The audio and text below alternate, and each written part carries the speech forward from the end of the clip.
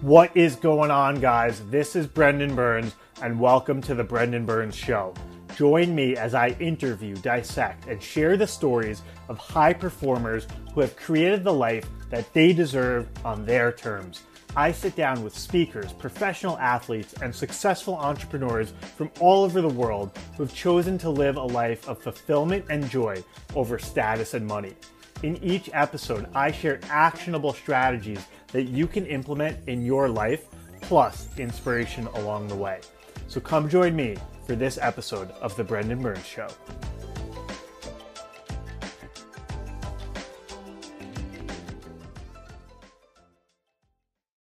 Ladies and gentlemen, welcome to another episode of The Brendan Burns Show. Joining us today is Brandon Copeland, a professional football player for the New England Patriots in the National Football League. Brandon played college football at the University of Pennsylvania, where he was the captain of the 2012 Ivy League championship winning team. He graduated from Wharton with a bachelor's in economics. He is a husband, father, brother, son, Forbes 30 under 30 recipient, brand consultant at Copeland Media, financial wellness professor at UPenn, a 501c3 co-founder, real estate developer, venture investor, motivational speaker. Brandon Copeland, welcome to the show. Thank you. I appreciate you. It's funny while you were saying all that stuff. I'm like, geez, I need to stop doing some stuff, right? Like it's pretty cool, man. Thank you for that intro. Yeah, my pleasure. I mean, you earned it. I want to talk about that actually. Let's get into that a little bit later, like kind of how you manage all those things. Mm-hmm. But let's go back in time just to kick it off. Would love to learn a little bit about your upbringing. I know you come from an athlete family in some regards. I saw your grandfather played in the NFL. So take us through your upbringing. Where did you grow up? When did you know you were going to have the opportunity to compete professionally, et cetera? Yeah. So grew up in Baltimore, Maryland. Mom working extremely hard for two young boys to make a living for us, right? My dad, he was there in and out, but we've recently rekindled our relationship and rebuilding that relationship, which has been awesome. One of the positive things that come from the pandemic amidst all the chaos and stuff. But grew up in Baltimore, like I said, and for me, I always wanted to play basketball and football, right? To be quite honest with you, if I was a little bit taller and a little less big boned, I'd probably hopefully be playing for, the Lakers or something right now. But ultimately, I am a hefty, husky guy, so to speak. So, football just always came natural to me, right? I think that, when I was young, like I started football in fourth grade, I'd say it just, at that point in time, it wasn't that I was like, oh, I'm going to the NFL. But at that point in time, it was like, where basketball I had to work on. It felt, hold on, sorry. Here, you might as well just let them say hi at this point. Who we got? Sorry.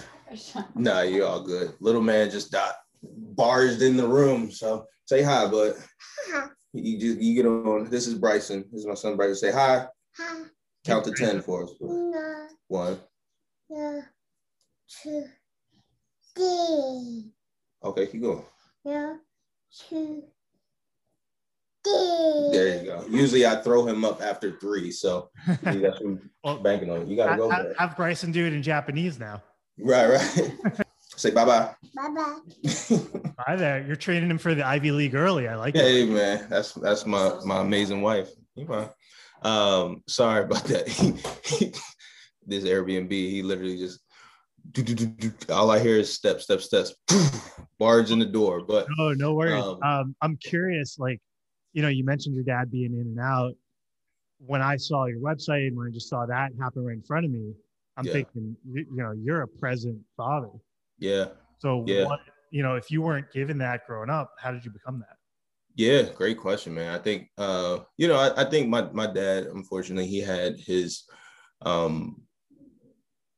he had battles with alcoholism, still has battles with alcoholism. He's a recovering addict, and he's going on a bunch of months sober at this point, which is good. But I think, when he was sober, he was the greatest dad in the world, there, present, giving and all that stuff. But the problem is one of his vices, unfortunately made him a totally different individual. And that's the same thing that a lot of people deal with. And I think that, he gave us a skeleton of a blueprint of how to do it, along with my grandfather showing us, through love, how to be a present, active grandfather. And I think that, growing up, it made me want to make sure that I was always that. And I'm not perfect, right? Like none of us are. I think that, as we talk, I mean, the reason why when you said the thing about when I said that thing about the intro of like, I need to stop, is one of the things that I'm personally battling with right now is saying no, making sure that some of my off the field things are more passive. Because I'm such a micromanager, because now I realize that the only people making a sacrifice when I say yes to more things and more passions and hobbies and stuff, or that's just less time with my wife and son, right? And so yourself, so you can kind of decompress and not have to turn to drinks or something else to kind of balance it all out. Yeah, 100%. Well, I love my work. That's one thing I'm fortunate, right? Like, I think a lot of people look at some of the stuff I'm doing and they're like, oh, he's just doing, it's just a side hustle. It's just this. I am one of those blessed people where it's like, I don't have to do anything that I don't want to do, right? Like, I don't have to teach a course if I don't want to, right? Like, it's probably more profitable for me not to do it, right? Like, I don't have to, my wife and I, we don't have to run our foundation. We don't have to try to give back during the year, right? I know that those are bad things to potentially say, but like, we don't have to do real estate. I don't have to do those things, but like, I just enjoy them. I enjoy looking at a house that's just wood, right? Just a shell. And then figuring out, well, okay, how long is this wall? Well, we can put the kitchen there. Let's kind of plan this. Well, the dishwasher should be over here. Well, actually, if we turned it around like this, we can make it a little island and put some pendant lights. Like, I just actually naturally enjoy the stuff. So like, I'm fortunate to be one of those people who can execute on his passions. And that's, I understand it's a blessing. It's a privilege. But I also understand there's a certain point where you got to be like, hey, bro, like, chill on your passion, because baby boy, wants to play in the pool today, or baby boy wants to do this today, or, or wifey deserves. You gotta have that balance. Time. 100%. Totally get that. I want to go back a little bit. Just, you mentioned your dad having some issues with alcohol. Did that impact your relationship with alcohol? I mean, I went to Cornell, big drinking school. You went to Penn. Like, my buddy this morning was asking me, Brendan, why don't you drink coffee? I was like, my parents drank 4 cups a day each. Wow. Yeah.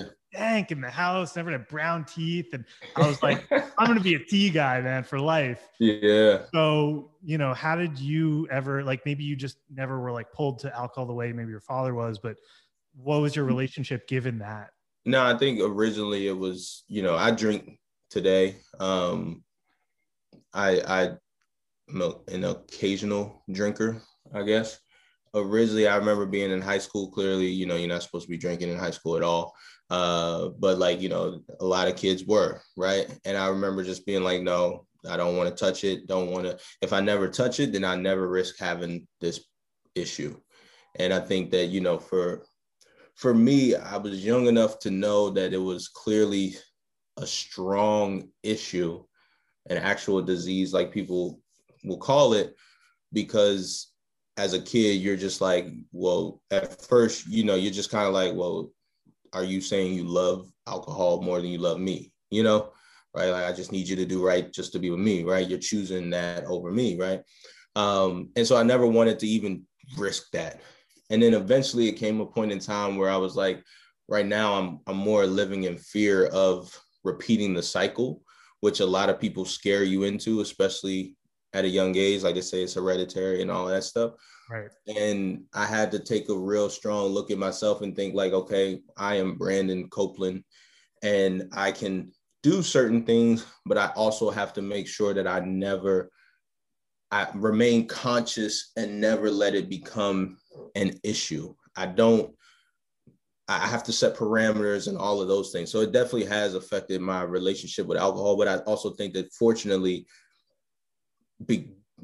because of my career path as well, it's not that you can't drink or, there's a lot of guys in the NFL doing a lot of different things, right? But ultimately, for me, in season, I don't drink, right? When I'm in major training time right now, March, right before we go to off-season program and off-season training, if we have it this year, right?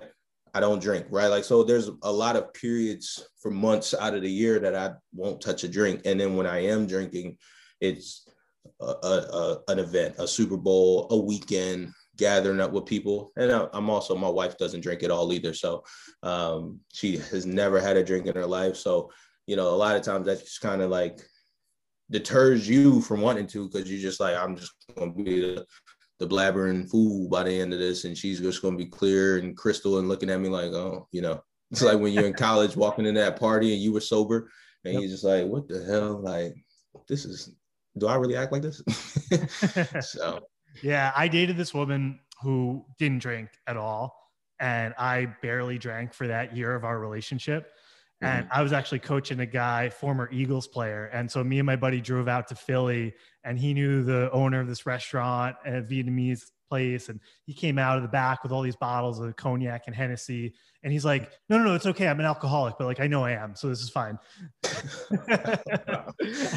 And, I hadn't touched a drop in like 8 months. And we took all these small shots together, and I was like hungover for 3 days, and I was like, I like not drinking. This is good. Yeah. A lot better. Yeah. As you get older, you like, I can't do it like I used to. In college, it was a little different, man. Yeah. So you were talking a little bit about, aspirations of the NBA and the NFL. You had more of that NFL player body. When were you competing more competitively? Was it middle school, high school? Like, when did you think, okay, I got a shot at doing this professionally?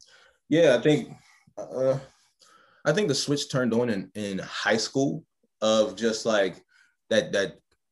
Well, I think football was always, obviously, it's clearly a competitive sport, right? It's just a physical violent sport. I think in high school, maybe late high school, probably around junior year, sophomore, junior year, it was just like, okay, like I want to be able to use this to go to college at least, right? My granddad played in the NFL. I'd love to go there one day, but like ultimately, let me use this as a means to an end. And then senior year of high school, it was more of like, okay, like let's do something special with this and take this a little further than just college. I say that, but then when I got into college, it was a real shock to me in terms of, well, I guess this is the best way to say it. One of my favorite rappers, J. Cole. One of the things he said at the end of his song, Too Deep for the Intro, which was actually one of his first songs that I ever listened to, is if they don't know your dreams, then they can't shoot them down. And I remember being in college studying at Penn for an exam and hearing that, and I'm just like, whoa, that was major, right? Like, and so for me, it was like, as a freshman, sophomore, it was like, okay, well, I want to go to the NFL, but I'm in a place where that's not necessarily the thing to do. Right. So let me just go ahead and work for it in silence, but not tell anybody else, so that people can't shoot down my dream. Cope, what are you talking about? Come on, man. Go get the internship, do this, do that. I still did all those things, get an internship and everything like that. But ultimately, in my mind, it was like, well, I want to run businesses one day, startup capital. If I can fund it myself, let's go do it through the NFL, right? Yeah. So I can remember in certain games, literally as early as sophomore year, where I'd be tired. And, first time you're tired, it's you hear the voices from the sideline, let's go, Cope, let's get it, baby. And that fuels you. But then you get into a double overtime game, right? We actually played Dartmouth and we went into a double overtime game. And I'm like, whoo, I really am tired, right? Wow. And then so I started thinking like, well, this play right here can help me get to the NFL, can help me get startup capital to run my business, to create these cultures, to impact people, to change lives. Now my motivation was different. And so I remember, like, those are some of my earliest memories of like, I'm doing this to get to the NFL. But I think that some of my purpose was a little bit different than most people trying to get to the NFL. Mm-hmm. Yeah. And when you were in high school, thinking about, I'm curious, like you're in high school, do you think you have a chance of pro? And if so, UPenn is a great school. They've sent people obviously to the league. I went to Cornell. I don't know if you know Kevin Booth, but obviously Mm-hmm. Super Bowl winner on the Giants. So it's possible, but were you thinking at all like, if I go to Penn, I'm going to get that Wharton, the business education, but that sacrifices my shot at the league? Yeah, I think it's definitely a harder route to go. In high school, I really wanted to play big time ball. Got an injury my third to last game. Kept playing, but ultimately realized that like what all the adults are saying about you're one play away from everything being gone, like your sport being gone forever, was true. So decided to go. Had an opportunity to go to Penn and Princeton. Decided to go to Penn, and my grandfather really made me feel comfortable in that decision because he said, "Hey, Cope, if you're good enough, they're going to come find you." And I'm never going to lie to you. Lying to you be like lying to myself. What good does that do anybody? But I think you're good enough. But you got to keep working. You got to keep doing extra, running extra, lifting, all that stuff. You got to stay healthy. You can't let drugs detract you. You can't let women detract you from the ultimate goal and vision. And at that point, it was like, okay, let's go be the big fish in the small pond, so to speak, and go the hard route. Yeah. What an impact. This is your mom's dad? Yes. Wow. Is he still around? Unfortunately not. He passed 2019, January 6th of 2019. Unfortunate battle with Alzheimer's, dementia, CTE, Parkinson's, literally a bunch of different things. But the impact that he left on, obviously, me and my family. He had 6 grandsons. He had 3 daughters. Each of them had 2 sons. So he always said, I got back, at the world 2 times with getting my boys and stuff. So, he definitely left a major impact on our lives. Yeah. That's beautiful, man. Is there anything you can look at the way he lived his life, any habits, routines, philosophies that you think about that maybe caused him to be who he was? Yeah, man. Yeah, I'm actually, shameless plug. I'm doing a TED talk on it actually. Not trying to time stamp or date this thing, but it'll be April 10th, and talking about one of the lessons that he taught me that I think really carried so far beyond just like the simple phrasing that he put around it. But actually I read a speech at his funeral about some of the life lessons that he taught us, and how I wish that a lot of people in this world receive those lessons. But a few of them, not obviously removing the one from TED Talk. I remember one of the better lessons that I got from him was that people aren't put on this earth to please you. And it literally happened because my brother and I we got into a fight, and my granddad grabbed me from the house and just was like, what are you doing? I told Chad that he needs to do X, Y, and Z. He's my younger brother. He's supposed to do it, right? Well, God didn't put Chad on this earth to please you. God didn't put you on this earth to please me, right? Like, you can't depend on other people to make you happy, right? And so for me, it was like I was 12 years old, 15 years old. I can't remember how old, but it's something that's always stuck with me because I've always thought about, well, there's a lot of things that I have to roll up my sleeves and get done. Or, I mean, this is going to sound negative. When you depend too much on people, inevitably they will let you down, right? That's not And negative to at me. That's some just point, realistic. exactly. And at some point, there's a certain amount of accountability that you have to have, and ownership that you have to have over your own life. And for me, that's one thing that I've always carried with me in terms of how I operate and how I do business. I have a great team. They make me look way better than I am. Really big shout out to them. But ultimately, there's nothing that they do that they don't know or that they don't feel confident that Brandon would be willing to roll up his sleeves and do this himself. Yeah. You know what I'm saying? Yeah. If need be. I think that unfortunately, there's a lot of times where us as people and individuals, we wait on that next person or somebody else who said that they would do something to give us that shot, to give us that opportunity, to give us that chance to make that intro for us. Mm-hmm. And it never comes. And unfortunately, those people weren't put on this earth solely to please us, solely to make that intro, solely to make that opportunity. Yeah. It's on us at some point in time to create that opportunity or create that intro, create that chance. And so, again, my extreme personality, as my wife says, kind of takes things and runs with it, I guess. But that's like an example. Yeah, that's a good one. Where did you meet your wife? At Penn. We met our first day at Penn, and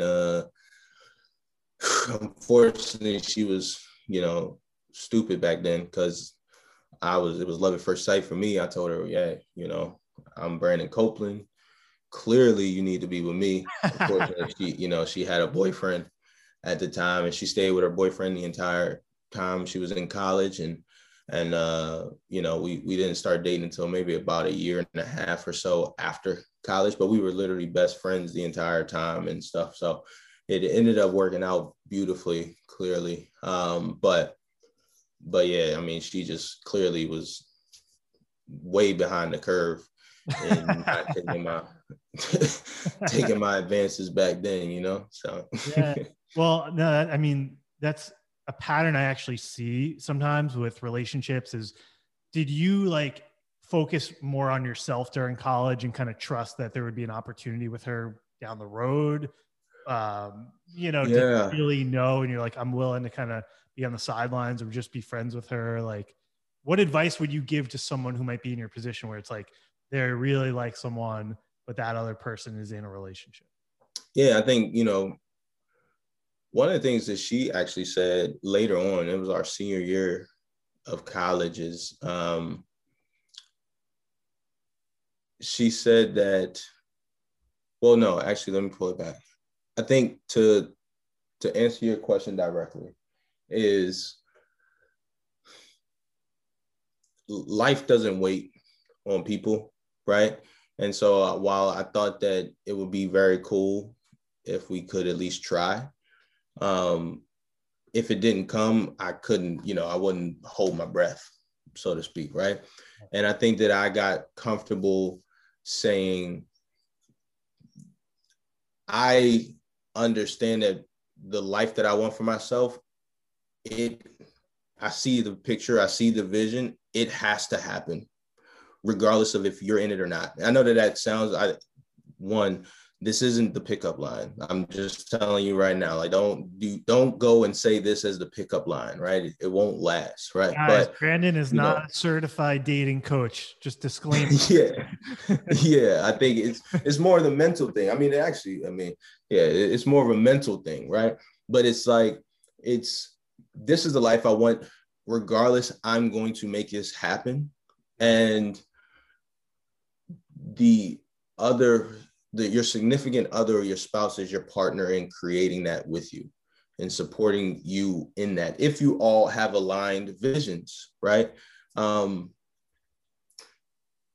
so I think, again, I remember the way it happened, we were best friends for some time. And then at about a year and a half after college, I think it was homecoming or something, right? I was off of a team at the time and went back to school at homecoming. We went to dinner, wine and diner at TGI Fridays or something. I was unemployed at the time. So it was hey, let's go ahead and I like TGI Fridays though. So whether I was employed or unemployed, that's where we were going. And I remember, us talking about our friendship and, me saying, hey, we're both single, we might as well try this thing. And she was like, well, I don't want to ruin the friendship. So this is the part you can start listening to. I don't want to ruin the friendship. I don't want to do X, Y, Z. All right. For those guys trying to take notes right now. And I'm like, well, listen, we were 20, I can't remember our age at the time, 24, maybe 23, I don't know. And I'm like, listen, we can't be best friends forever, right? Like at a certain point, I love it to happen, but ultimately the person I end up dating and marrying, she's not going to be comfortable with me calling you at 10 p.m. at night and laughing and joking with you on the phone. And the dude that you end up marrying ain't going to be happy with that either, probably, right? Like, so our friendship's going to end regardless. We can either try and see if it ends that way, or we can just let life go on and not try, and then always kind of wonder in the back of our heads, well, what if? And for me personally, I just don't like what ifs, right? And so fortunately, I don't know how that ended up working. And fortunately, our relationship has worked well for us. So yeah. Well, you put yourself out there and you said, come on, like we're both single. We obviously have chemistry. We've had this friendship. yeah. And to me, you kind of stepped up and you said, let's go for this. And I love what you said about the best friend. The only thing I wonder is like, how were you guys able to be best friends for so long while she was in another relationship? Or was it, you guys were younger, maybe it was a college relationship she had, it wasn't as serious? Yeah, no, we were best friends. I mean, we were literally friends, like no, like strictly platonic, like being able to talk with each other, confide in each other, all of that type of stuff. So same way you can call a friend and just laugh with them about what just happened or what somebody just said. That's how we were, right? Yeah. And especially like the latter part of college, but then also the end of like right upon graduation and things like that, entering into the NFL, calling her and talking with her about what's going on and what I'm seeing and her and what she was doing in her life as well. So, but yeah, it ended up working out for us. I understand it's hard for a lot of people. But yeah, we're one of those. It's funny because a lot of people used to always say you can't have a girl best friend, you can't have you can't have a female best friend, you can't have a male best friend. I'm like, what you talking about? We're best friends. We never did anything, And then years later, we got a kid and all that stuff. It's like, all right, yeah, gotta watch that. So she definitely can't have any male best friends right now. I'm gonna let her know that right now, Guys, and I'm sure I probably couldn't either, but don't let it happen. Right. So how did you get from being at UPenn? You got this dream, J. Cole, you're not telling anyone about it. How did you get to the league? And then I'm also really curious, how did you go from being like a practice squad guy, like an NFL floater to, okay, I'm a starter on the New England Patriots? Because to me, that's the place. Like I met so many athletes. Yeah, I got signed, I undrafted free agent rookie, float around a few years. Okay. But you're on the league, you're starter on the New England Patriots. Like, how did you do that? That's really interesting to me. Yeah, no, I think I'll answer that question first. All mental, literally all mental. And, I needed the first year and a half of my career, first 2 years of my career to be going in on my 9th season now. For those who don't know, my first year, I was practice squad, cut a few times during the year. And then my second year, I was 2 weeks practice squad and then cut the whole year. Did some workouts, but basically, hey, you're not good enough for this thing anymore. Good luck to you. Use your pen degree. And for me, when I remember stepping on the field those first couple of years, I had to switch positions completely, right? Like not even like remotely similar positions, but from hand down in the dirt, always going forward since the 4th grade to middle linebacker, calling plays, dropping in coverage. Like I didn't even know the terminology. And now I'm on the Super Bowl champion Baltimore Ravens team. And the year after Ray Lewis retired, I'm playing Mike linebacker. It's not an excuse at all. It's more of a like, it's going to take a little bit of time to understand these different gaps and where I'm supposed to hit and fit and all of that stuff, right? Yeah. But with that learning curve, there was also the mental question of, can I do this? Right? Like, this is my first time in coverage ever in my life. And now this is Jacoby Jones, who was arguably the Super Bowl MVP that I have to cover. Right. Or Torrey Smith, or Tyrod Taylor running out of the backfield, right? Like these are like, whoa, okay. So there was always that question. which I ended up being able to keep in the league for a decent amount, but it was just that question. And I think when I came out of the league and came back after a year of training and just focusing on me mentally and physically, when I came back in the league, it was, there's no one on this field that can mess with me, period. I would use a different word, but we're trying to censor ourselves and stuff like that. But there's no one on this field that can mess with me, right? In my training and in my preparation, it is prepare as if I'm, these guys are out here working to beat me, right? I never feel like I've done enough. Never feel like I've done enough. I woke up this morning, 6:30, into the chiropractors at 7:30, went to boxing and cardio training from 8 to 9, then did a full speed workout from 9 to 11, then did physical therapy on my pec from 11 to 12:30. We'll do pool workout later on this evening. And still, in my mind, did I do enough, right? Now, when I get onto the field, however, that it doesn't matter if I did enough or not. There's no one here that has outworked me, that will outwork me, that can beat me. And that mental switch is literally, in my opinion, the difference between being practice squad and being on the 53-man roster. The final thing I'll say as well, I remember my year coming back into the league.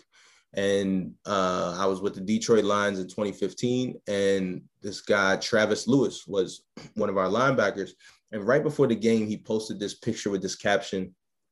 It's from a movie, but I didn't know it was from a movie at that time. I just thought it was a really dope caption.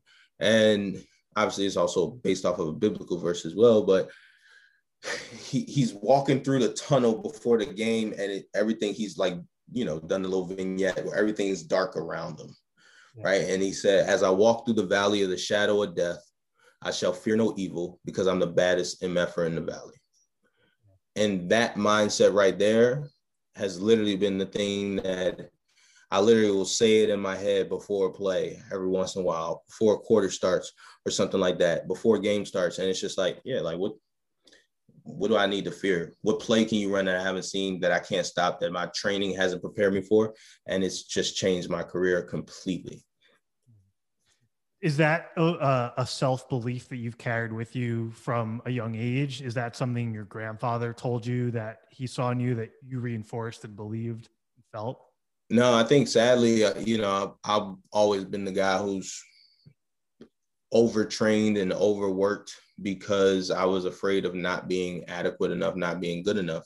Yeah. And again, it's worked out for me in my training habits, right? Like, if I was used to just doing an hour workout and being done, I probably wouldn't be in the league today, right? But like me, I'm used to overworking, right?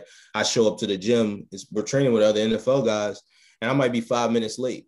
And they're like, dang, Kobe, you big time. What you handling some business and stuff like that? Well, little do you know, I just left a whole other workout. Like, a lot of you would be done for the day, but I'm just starting up, right? Like, that was my warm up, the whole workout, Yeah. And that's why I'll be here for much longer than you will, period, right? I know that in my mental, but again, I don't have to tell him that. It's all good, And so I think, for me, to answer your question, for me, it's not something that was necessarily instilled in me at a young age. It's something that I've grown into. And, I can see it on a weekly basis in season because I used to get extremely nervous before games. Like, I have all these videos. I actually remember this college video I used to watch of Mike Tyson talking about how he was so nervous before he stepped into the ring. He feared this man to beat him. All my training, I've envisioned him beating me. I step into the ring, I'm a god. I'm unstoppable. No one can stop me, right?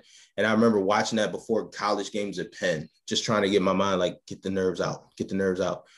Literally maybe 4 or 5 games into the NFL, I don't get nervous before games anymore because now it's about me and my preparation. I think that's the biggest thing. I've taken it out of other people's hands, and I'm more so, hey, Brandon, have you done everything you need to do to feel 100% confident in you today on this beautiful Sunday, right? Have you done your routine, your recovery, your stretching, your massage, your warm-up, your training, your lifting, your film study, all of that stuff, if you've checked all of those boxes, what the hell should you be nervous about? You've prepared. You know what I'm saying? It's like going into a game and knowing all of the answers to the test. So that's, I think the difference is literally just the mental switch. And I think, you know, to bring it back home is like, because clearly everybody listening to this is not playing in the NFL. These are things that I apply to my life. There's literally things where I still get imposter syndrome. I remember my first time on CNBC, and they're literally like, I'm in the suit and I'm just sweating. I'm like, whoo, these lights are brighter than usual, right? I've been on TV a bunch of times. I've done a bunch of interviews, but now this is a different audience. But whoo, okay. Imposter syndrome creeps in. Should I be here? What if they ask me something about the markets? And I think I know about the markets, but I don't really know what they know, you know? And at a certain point, the lights click on, bro, you deserve to be here, right? Like, yeah, you've trained to be here. What else?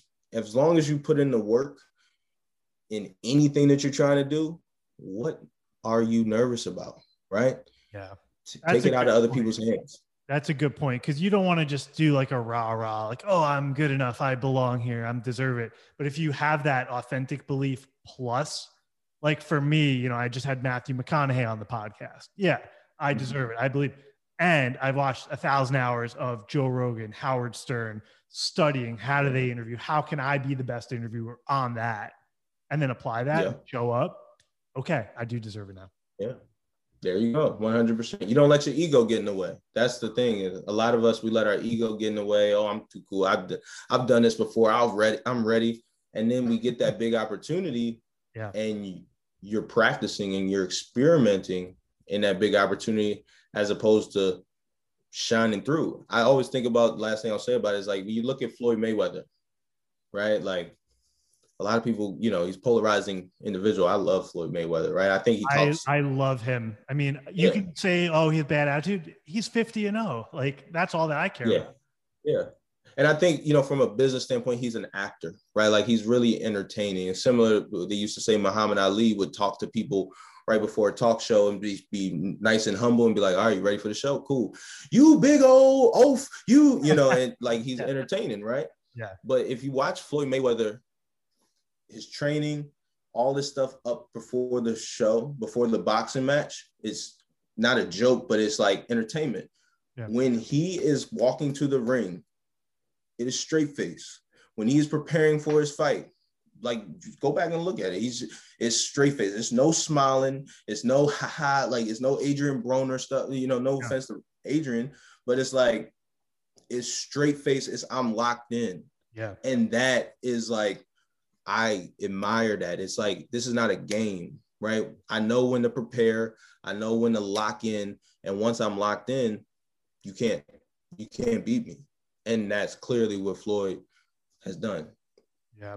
I have tremendous respect for him too. And, you know, one of the quotes that you make me think about when you're telling your story is the Henry Ford quote: whether you think you can or you think you can't, you're right.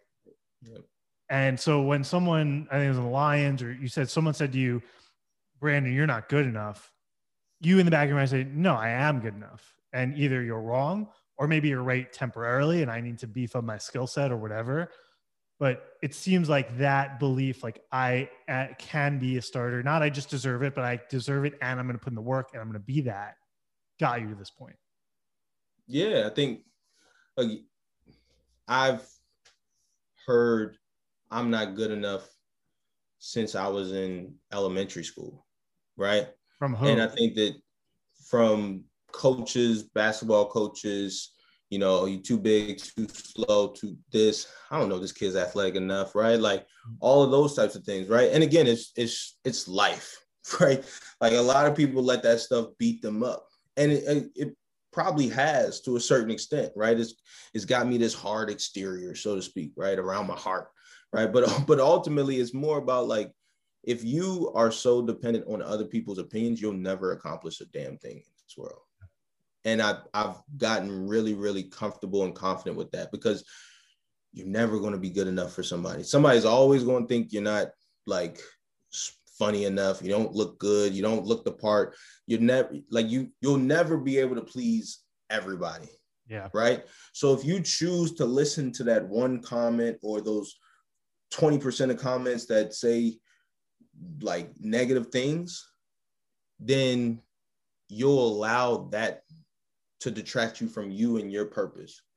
So I say all that to say, like, for me, I've heard that for so many times in my life. I still, to this day, like when I get signed to a team or anything, I look at the comments because I use it for motivation. I see it. I remember when I signed to the Lions and they said, oh, we just signed some special Eddie linebacker out of nowhere. Right. Like, damn, like, sheesh, whoo, you don't even know me, bud. Like, but I still have the screenshots and I still use it for motivation, but it doesn't necessarily, I use it. And I think that that's what we have to do is like, if you can find a way to make sure that you can take exterior influences and repurpose those to use them for yourself, then that's cool. But if we all, like, if your success, Brendan, was predicated, or if you felt your success was predicated off of my opinion of the podcast or Matthew McConaughey's opinion of the podcast, it's not going to get you that far. Because ultimately, even if we think it's the best in the world, there's still so many other people out there who you're just be trying to be a pinball bouncing back and forth to please. And that's just not, you're not going to get your stuff accomplished that way. So hopefully that answers your question. Sorry, I know I kind of go in tangents, but I like to make sure that a lot of people see some of the things that we do. And I say we, my team and I do, and they're like, oh, it's a football player, he's this, he's that. And we do the financial literacy class, and a lot of times people think the money things specifically are simply because I'm in the NFL and they think that I'm making some crazy amount of money. I am making more than the average person, and I'm very blunt in saying that. Yeah. I work hard for it. I have no problem saying that. I'm comfortable with it. But it's the mindset that makes me different, right? Like I don't have to, I could literally be the guy that comes home and does nothing, and my family and I be good. But ultimately, the life that I really want, the vision that I really have, it's much bigger than this. The people I want to help, I have to do much more than this. And football is just the start and the vehicle to help me get there. And so again, I just want people to get the mindset. Yeah, for sure. And that's why I reached out to you for the show, because I'm looking at your website. I think I saw you on LinkedIn before anywhere else. And it's like, okay, investor, real estate, crypto, 501c3, teaching at Penn. I was like, who is this guy? I was like, this guy's me, and he's an NFL player. It's like, I found my mirror who's also on the Patriots. We got to get him on the show.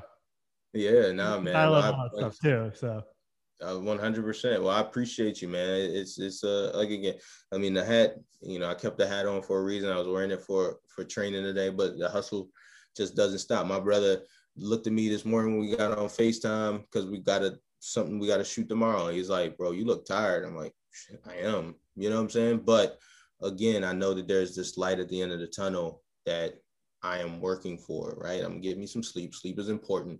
I will admit that. Get us some, you got to get you some really good sleep. And I got to, personally, I have to be better at saying no.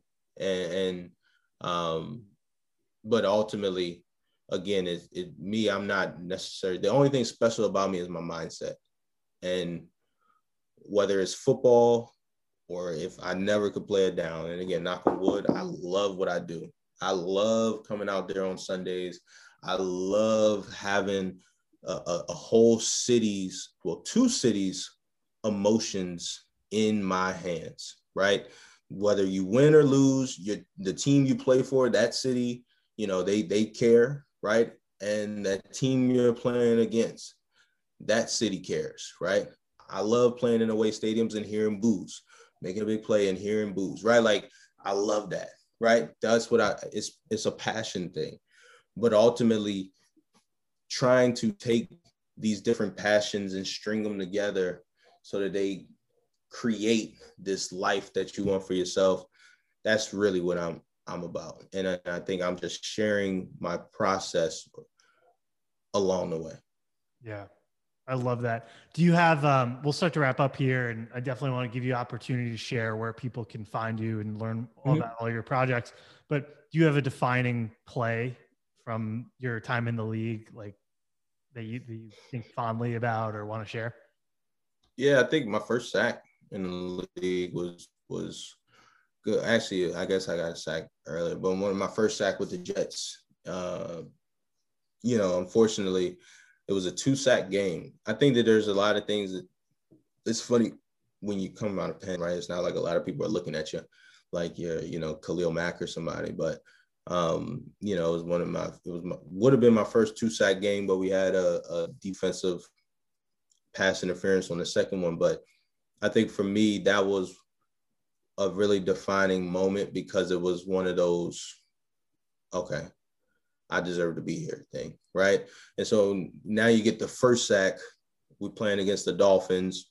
Ryan Tannehill come through on the inside, beat 2 blocks, and then sack him. And it was just like, whoa, through all of this stuff, right? Like my first full NFL sack by myself, it felt so good. Then a few, I don't know if it was a few plays later, maybe a quarter later or so, sack him again. And again, we got the DPI, but that's a 2-sack game in the NFL, right? Like that's that you deserve to be here. And for me, it's more of a like, I couldn't imagine a time when I thought of quitting, right? When I thought like, imagine if I did decide this is too much for me, or imagine if I did decide that coach was right, right? Like, I'm not good enough for the league, right? Like I've had a head coach in the NFL tell me that you might be too fat or too slow to make it in this league, right? Like a lot of people would crumble under that. Yeah. And literally, years and years later, beyond that, we're playing. So imagine if you listened to that stuff. Your wife wouldn't be sitting in the stands right now. Your mom wouldn't be sitting in the stands right now. Your brother wouldn't be sitting in the stands right now. Your son, unfortunately, he didn't get to come. He's too young, but he's been too young to ever see me play in person. Well, to really know. But like that to me was the dream, coming after a big game and going and hugging and kissing them. That's one of the dreams, so to speak. So. Well, man, thank you for sharing that. Anything else you want to leave the audience with? And definitely share, where can people find you? The Hustle Don't Stop, like you have merch, website, like how can people get more into your system and learn more about what you're doing? Yeah, man, I appreciate it. Yeah. First and foremost, you follow me at bcope51, BCOPE51 on Instagram, Twitter, Clubhouse, I think. I think that's my handle on there. But come take a class. We do a class, Life 101, right? www.life101.io. That's literally live access to me virtually Tuesday live access to me virtually on Tuesdays at 7 p.m. Eastern, right? And what that class is just talking about the major life decisions we all have to face: how to buy a house, your credit, budgeting, investing, wills and estates, all of those different types of things. So, and we literally sit live and talk it through. We have experts that come and stuff like that, but that's life101.io. We have some free resources on the website that people can use to calculate income taxes and budgets and things like that. I'll be dropping a video about what you should do or what you could do with your stimulus checks coming here shortly. But ultimately, sign up, take a class, come see me, come hang out, and also come build the community. We keep learning from growing pains and making the same mistake over and over, but we shouldn't keep making the same financial mistakes, right? Like let's just share them, and then we all don't have to keep going through that same trap door. Yeah, man, this stuff is so important, guys. Check it out. I remember when I was living in New York City, working in finance, and this girl said to me, Brandon, I don't care how much money you make. I care what you do with that money. Because you can go make $700K, $1.5 million, and then go rent out. Like my friend was renting out Leonardo DiCaprio's old place in Tribeca $12K a month in rent. Yeah. I'm like, dude, save 4 months of that and go get down payment, or what, take your last year's bonus and go buy a place. Like, what are you doing, man? Yeah. And so, but it looks fancy on the outside. And it's one of them things I'd be curious, if you talk to your friend, if he like regrets it at all. And some things you have to live. I get that, but like sure, some things about the longer term, living comfortably or more than comfortably forever. And so, I just want to, what we're about is, I felt like when I got to the NFL, a lot of people gave me a bunch of financial advice, bunch of money advice, bunch of tax strategy, bunch of investment opportunity. And I'm like, why didn't you get that to my mom or my brother? Or you wouldn't give it to my wife, right? But you'll give it to the NFL player just because of my title as an NFL player. So I want everyone to have access to this stuff. We're trying to democratize the access to information, and we're starting with financial education. Yeah. Brandon Copeland, thank you for coming on the show. Thank you for what you do. Thank you for the impact that you're making in this world. And I hope to stay in touch with you, and would love to have you back for round 2 at some point. So that sounds good to me, man. I appreciate it. I appreciate what you do, and looking forward to continue to follow up and watch your progress in the future, man. Thank you for tuning in to another episode of The Brendan Burns Show. If it's your first time here, please make sure to subscribe on the Apple Podcasts app or in Spotify. Also, please leave us a rating or written review. This helps others learn about the show and spread the word to new and more people. Thanks again for listening, and have a great day.